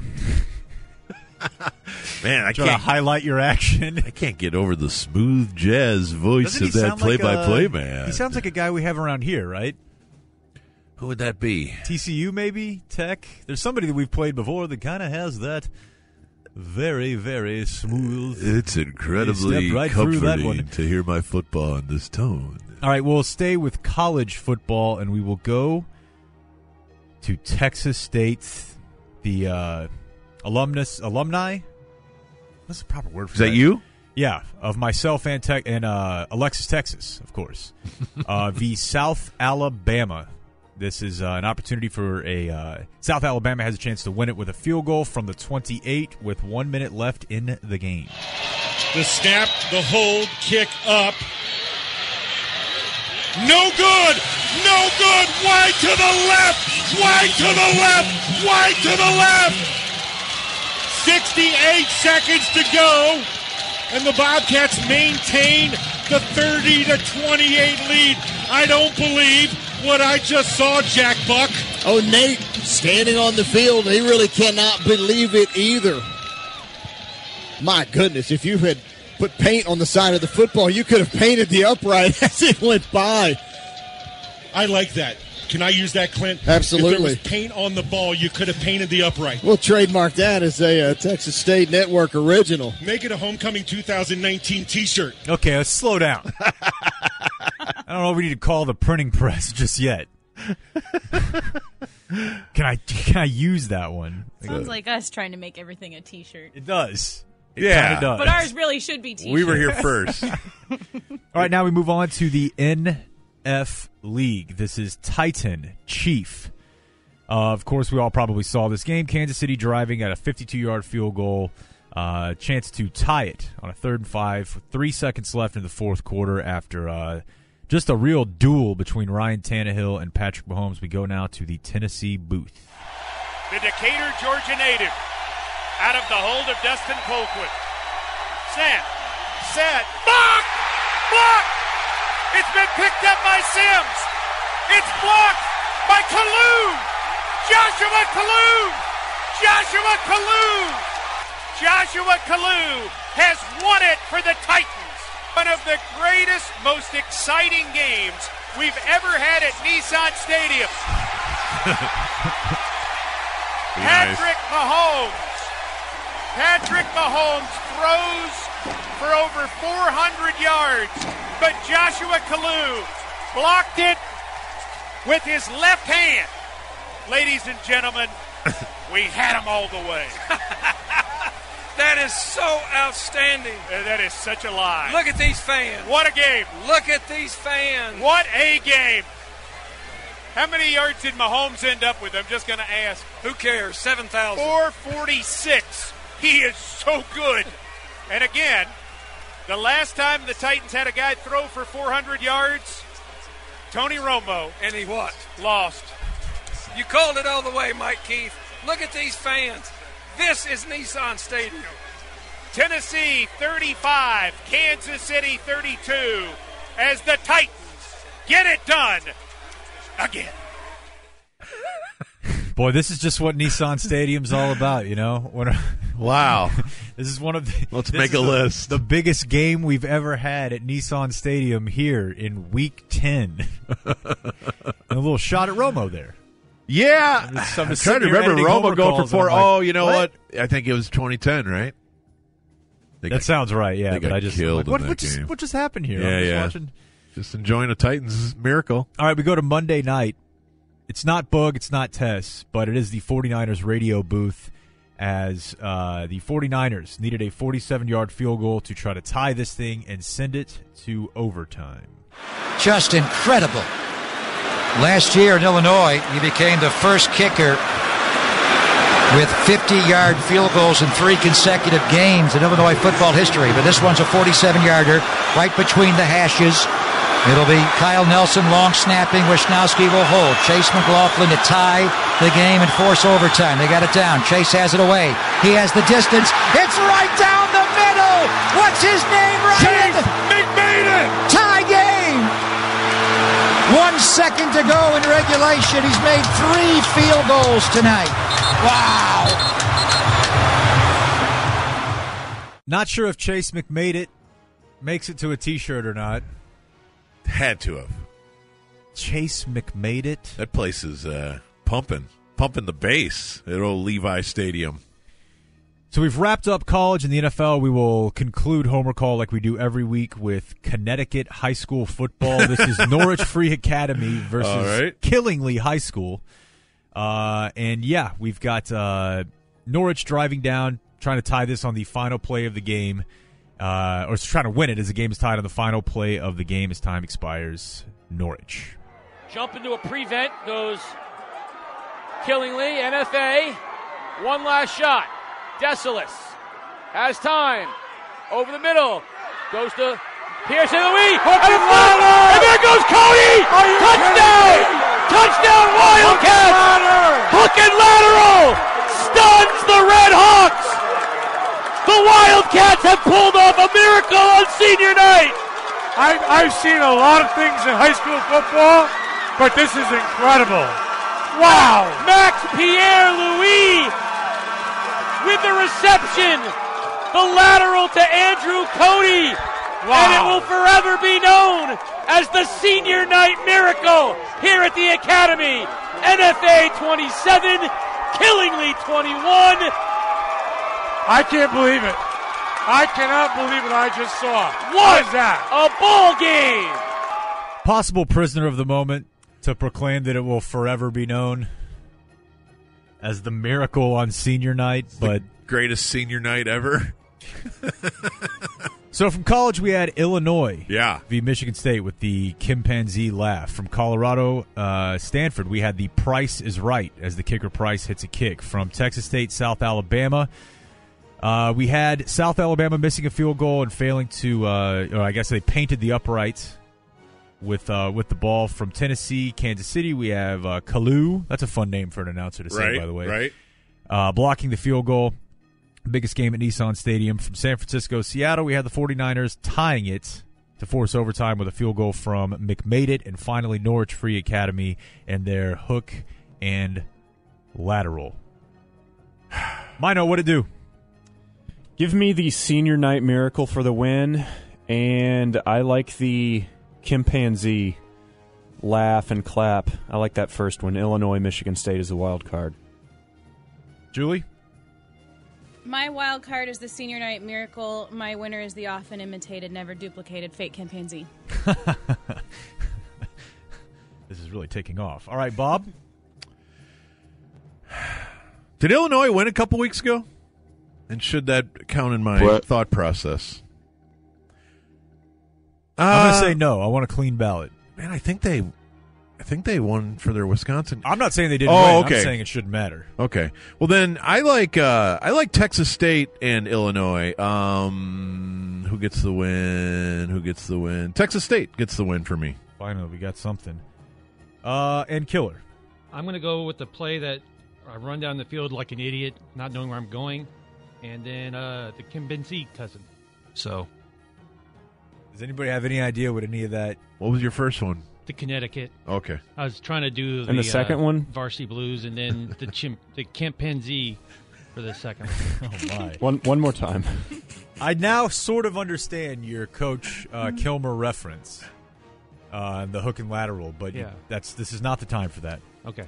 Okay. Can you run us through the illegal defense rule in the NBA real fast, Killer? No, I can't. Okay. Boy, this is confusing. That's called the drop third strike. So it looks like... What are the rules for an onside kick? It looks like the chimpanzee will be the winner with Norwich. And what would you call that play again, Killer, there? The last one? The one where I run down the field like an idiot and you throw me the ball. Okay, that'll be your wild card on senior That's night. called the drop third strike. There you go. That's Homercall Week 10. That's Homercall. Thank you, Jake. Finally, picks with friends. All right, it's 2:15. It's the Bob and Dan radio show. It's Bob and Jake. Hey, Bob. Hi, Jake. All right, it's time to do picks. Picks with friends. I don't know if we have a theme song, but here are Picks with Friends. And on our phone lines right now, several friends. Let's see. Punch Up Jub. Hello, George. How are you? Sounds like we have a theme song now. That's all you take. It takes just one line, then it turns into a song the next week. After school, I take a dick into the pool. Whoa. You take your what into the pool? Okay, that needs to be that. No one laughs at that. That needs to just go away. It is funny though. Here's Corby. Hi, Corby. Corby. Oh boy. Oh boy. Are you there? Are you there, Bob? Yes, I'm there. Are you there? Okay. I'm going to have to do something that. First off, say hi to Mike. Hi, Mike. Hi, Bob. Are you driving with Mike? We're riding to the remote together like we do every single remote. That's hot. Okay. Let's. What's that, Mike? Standard fare for us. That means they took Mike's license. Oh, okay. Let's go live now to Donovan. Hi, Donovan. Hey, what's up? You having a nice day, Donnie? I'm having a fantastic day. How about you, Bob? Boy, Donovan is running away with this thing, it looks like. How's the wind out there at hole 10? I did not go out. It gave me such a look of disgust when I told you I may be at the turn. I decided not to do it. So thanks, Jake. All right, it's working. And look who's joining us from Cleveland, Ohio, ladies and gentlemen. The site of tonight's Cleveland Cavaliers Miami Heat game, where he'll be wearing a half-and-half LeBron jersey. Ladies and gentlemen, say hello to Dan McDowell.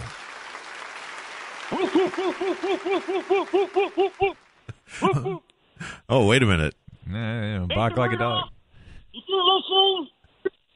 You know, we're going to. There you go.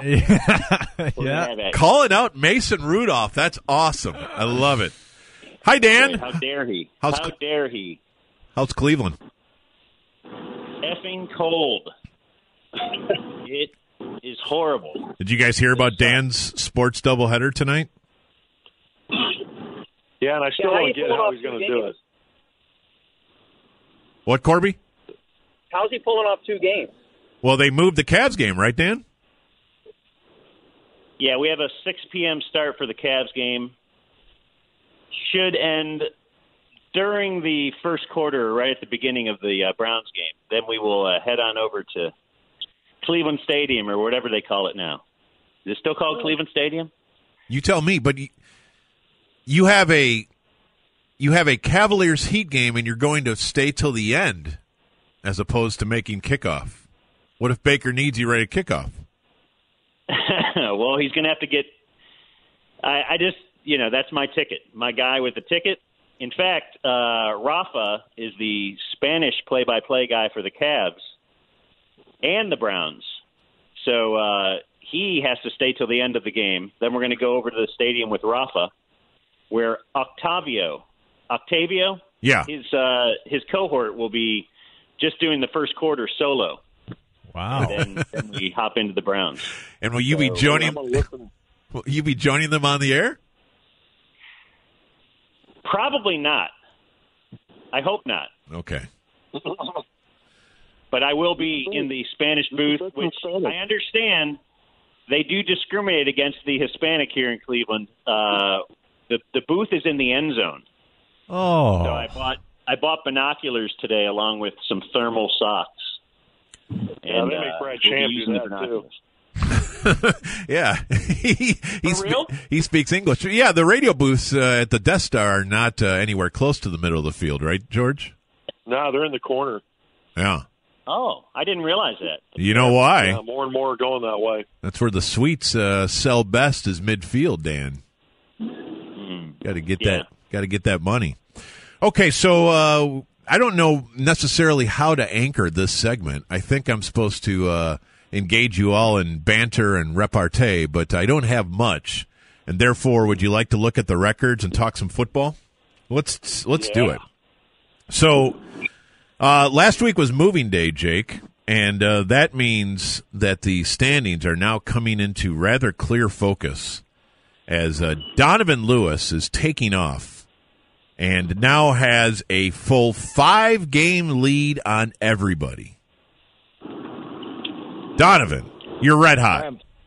I am finally listening to Norm. I take his picks and I go the opposite way.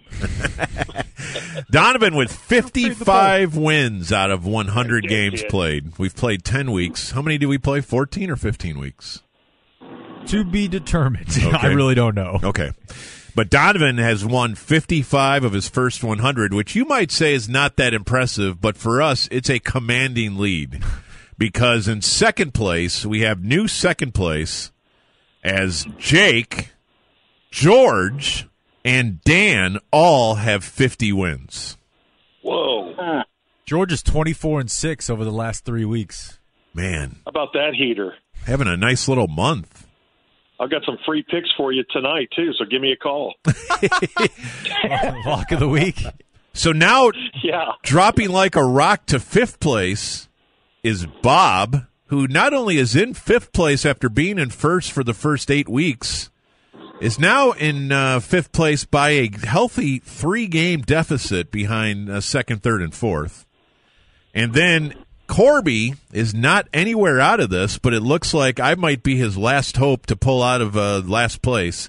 He is 4 games back of fifth with 43 wins, Corby. I like it.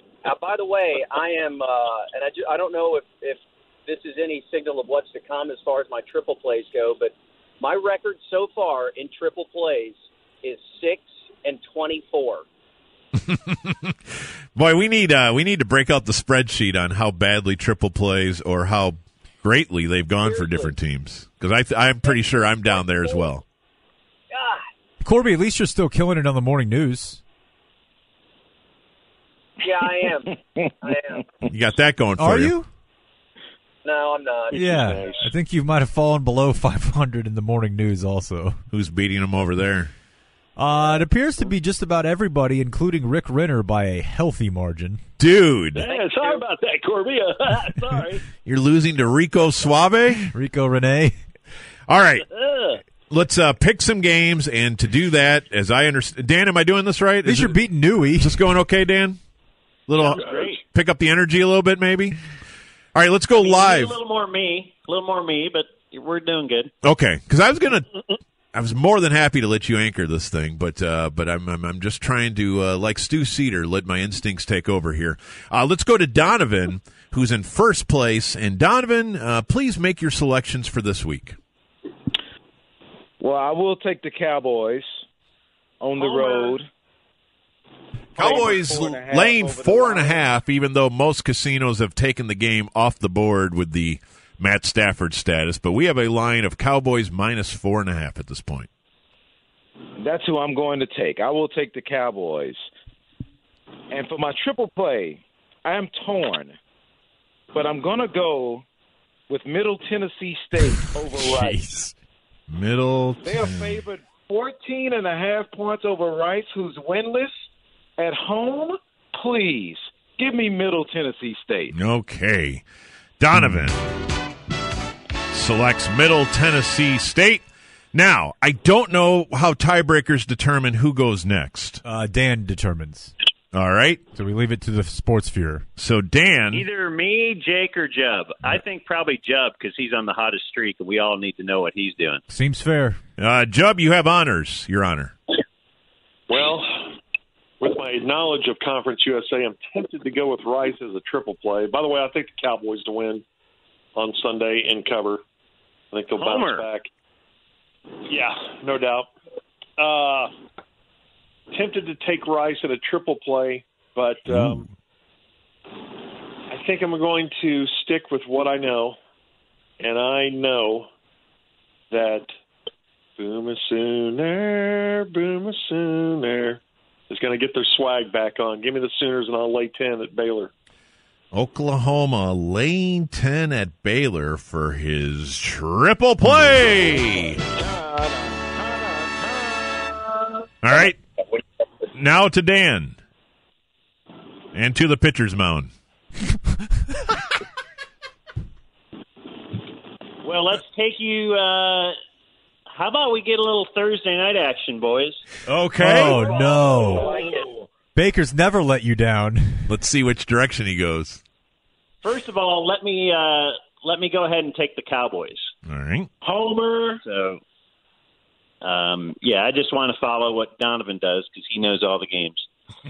And we're going to go to First Energy Stadium. We've learned, the ticket is learned, the home of the Cleveland Browns. The Browns are favored by 3. They've got the number 1 overall pick at quarterback versus like some guy that played in Oklahoma somewhere, right? Correct. All this checks out so far. However, they've got Mike Tomlin. We've got Freddie Kitchens. Give me Mike Tomlin and the Pittsburgh Steelers for a triple play. Wow. Hermano, you better not to the game. You better not tell Octavio about this. Boy, this reverse jinx is great and so very tempting. And you invented the reverse jinx, and it's a glorious thing to do. So yeah, I'm going to steal Bob's bit. I will bet against the Browns. Now, if I lose my bet, then I'll be swept up in the euphoria of a huge win in the dog pound. Don't all the soda machines unlock if you guys win this game tonight?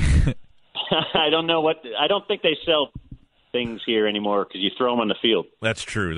Okay, well, this is very intriguing, Jake. Are you going to fade Mr. McDowell? I'm a 6-game swing tonight. This is very intriguing. No, there's no need to press just yet. I am going to go with the always reliable. You always know what you're going to get out of this team. They come prepared every week. They never fall down against inferior competition, particularly on the road. I'll take Texas getting 6.5 in Ames at Iowa State for my triple play. Always up for the challenge, Texas. Just Tom Herman. It's the way he does things. And Texas getting 6.5? Yeah. Okay. They're getting 6.5. Yeah, They are the road faves. Okay. And, I have 7. Okay, yeah, 7. I don't know, whatever it is on the sheet. Well, why don't you just do the show, Donovan? Let's just pretend it's tomorrow. They're giving here. Why you here and it's 7? Why are you giving him another half point? Yeah, Donovan. Well, I'm just trying to go right with the line. Gee, excuse me for doing things the right way. Yeah, Iowa State -7. Okay. Wait a minute. Now you want Iowa State? No, I'm saying that's the line. You want Texas plus Texas. 7. Yeah, Okay. and I guess I'll take the Cowboys until, of course, Stafford's going to get cleared and beat them by 21. But for now, we're all kind of flying blind here. All right, it's my turn to go, but I would like to ask Corby, are you planning on playing tonight? I don't know, Bob. You're first. I know. Do it. Somebody needs to do it. Do it. You do it. Man. Do you have the stack to back Baker Mayfield? Yes, I am taking Cleveland tonight. Jesus, Tony. Cleveland -3. Spicy. I just want everyone to know I went into this segment just to further torture myself. My triple play until this moment was going to be Arizona +11 on Sunday. And I totally... It's a much better pick. I got to the podium here, and I totally fell for the banana in the tailpipe. So I'm an idiot, and I'll take Cleveland and the Cowboys. And Corby, go ahead. All right, so Mike is my guest picker today. Ooh. Mike, how do you feel about the Cowboys laying 4.5 against Detroit? I would take the Cowboys. You would? Lay the 4.5 and cover. All right, there you go.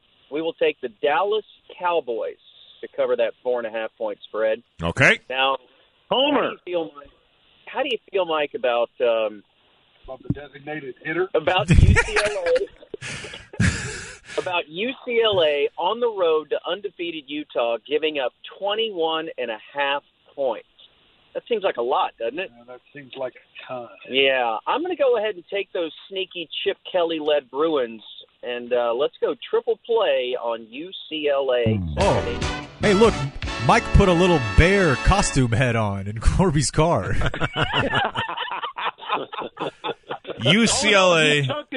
He chucked it out the window and put a UCLA head on. UCLA +21. Well, there you go. Thanks. Oh, I have 21 even. Don't you guys? I have 21 even. What is going on with you people? The sheet says 21. Email. Jake, I'll talk to you later. It's all based on Jake's email. The sheet says 21. It's 21. At least I admit I was wrong. Now, before I cut you guys loose, Mike did bring it up, so let's go around the room and see how everybody feels about the designated hitter. George? Some things we just need to let go. That's one of them. After school. All right, so there you go. I'm against it. I like the strategy of the National All right, League. we gotta go. We gotta go. Gotta go. It's 2:33. That's Picks with Friends on the ticket. Love you, George. Well, P1s, that's all for the podcast this week. Have a fun weekend, and like that, we're ghosts.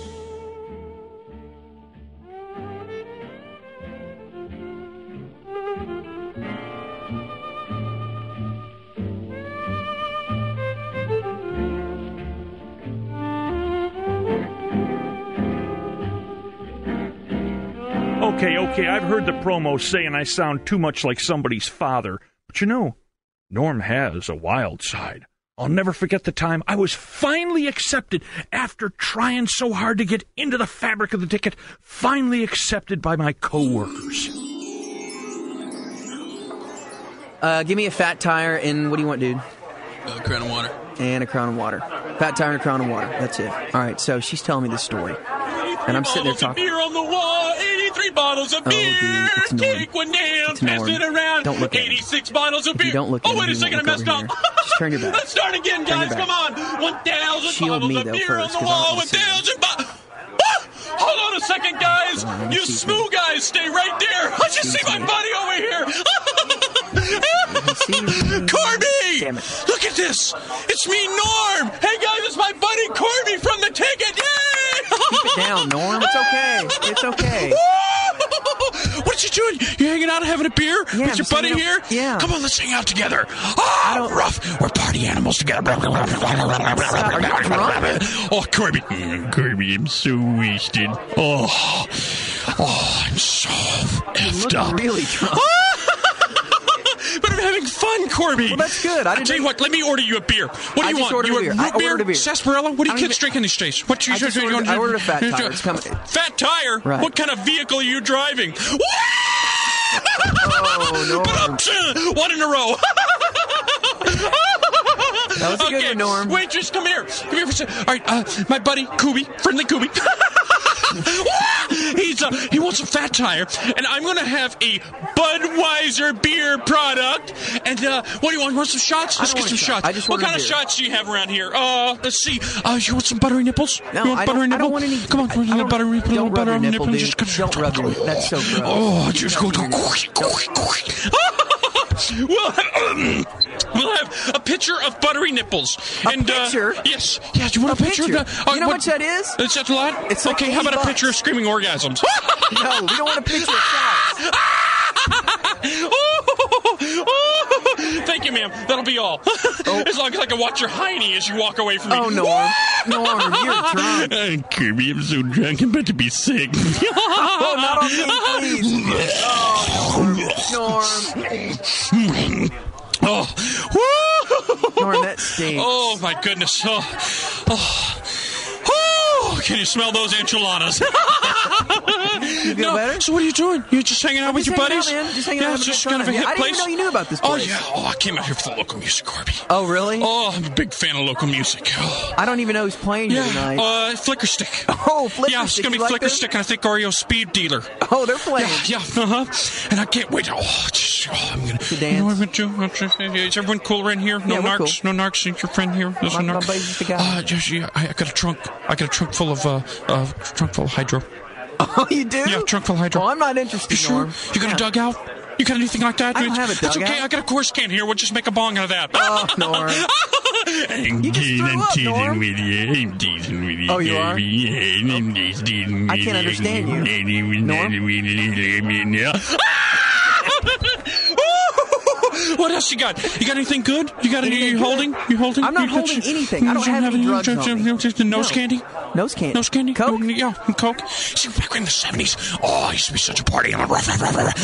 Don't bark. Don't bark. Stop barking. Don't bark. Well, I used to be a party animal. And you know what? Back then, it was all about cocaine. Oh, was it? Kirby, it was so much about cocaine. I don't have any Coke, dude. I'm sorry. It was so much about cocaine. I don't want to do Coke with you. I still can't get Frito off the stuff. Oh, you can't? I'm teasing with you, Kirby. No, but you got anything else? Mexican black tar? Heroin? Mexican black I don't tar? have any You got drugs, any of that? Norm. You got any of that? I got some whippets. I got some whippets in the car. What are you doing with whippets? You do whippets? No. You do some whippets? What are you doing? I don't want to do. You want to sing a song with me? Sing a song with me. 1,000 bottles of beer in the wall. God, 1,000. Norm. You don't want to do that? Come on, we're partying here, Corby. I know, but I'm just hanging out. I'll tell you what we'll do. Let's try to get us drag some of this SMU strange out of here. I don't want to. Don't look at the girls, Norm. Look at all the girls. Look at them. No, Norm. I hang out here a lot, okay? Don't embarrass me. Just look at this girl coming towards us. Look at those huge cans she's got there in that brown hair. Look at her walking towards them. Look how tight those jeans are. If you look at the jeans, look at that. Is my looks like wife. a tomahawk chop. Norm, that's my wife. Oh, that's Julie? Yeah. Oh. That was the girl I was grinding with on the dance floor, my friend. She thought I was concealing a lead pipe in my pants. Oh, Corby, you wouldn't be sick again. No, don't do it. No. Hey, listen, I gotta get out of here. I've gotta catch Murder, She Wrote before I go nighty-night. You just ordered a picture of buttery nipples. That's okay. You can pay for them, my friend. Thank you. Oh, my gosh. Oh, I hope I don't trip. Oh, Norm. Bye, Norm. Danny. Bye. You listen to some of this stuff and you wonder if these guys are smoking the bed sheets. They must be down to seeds and stems.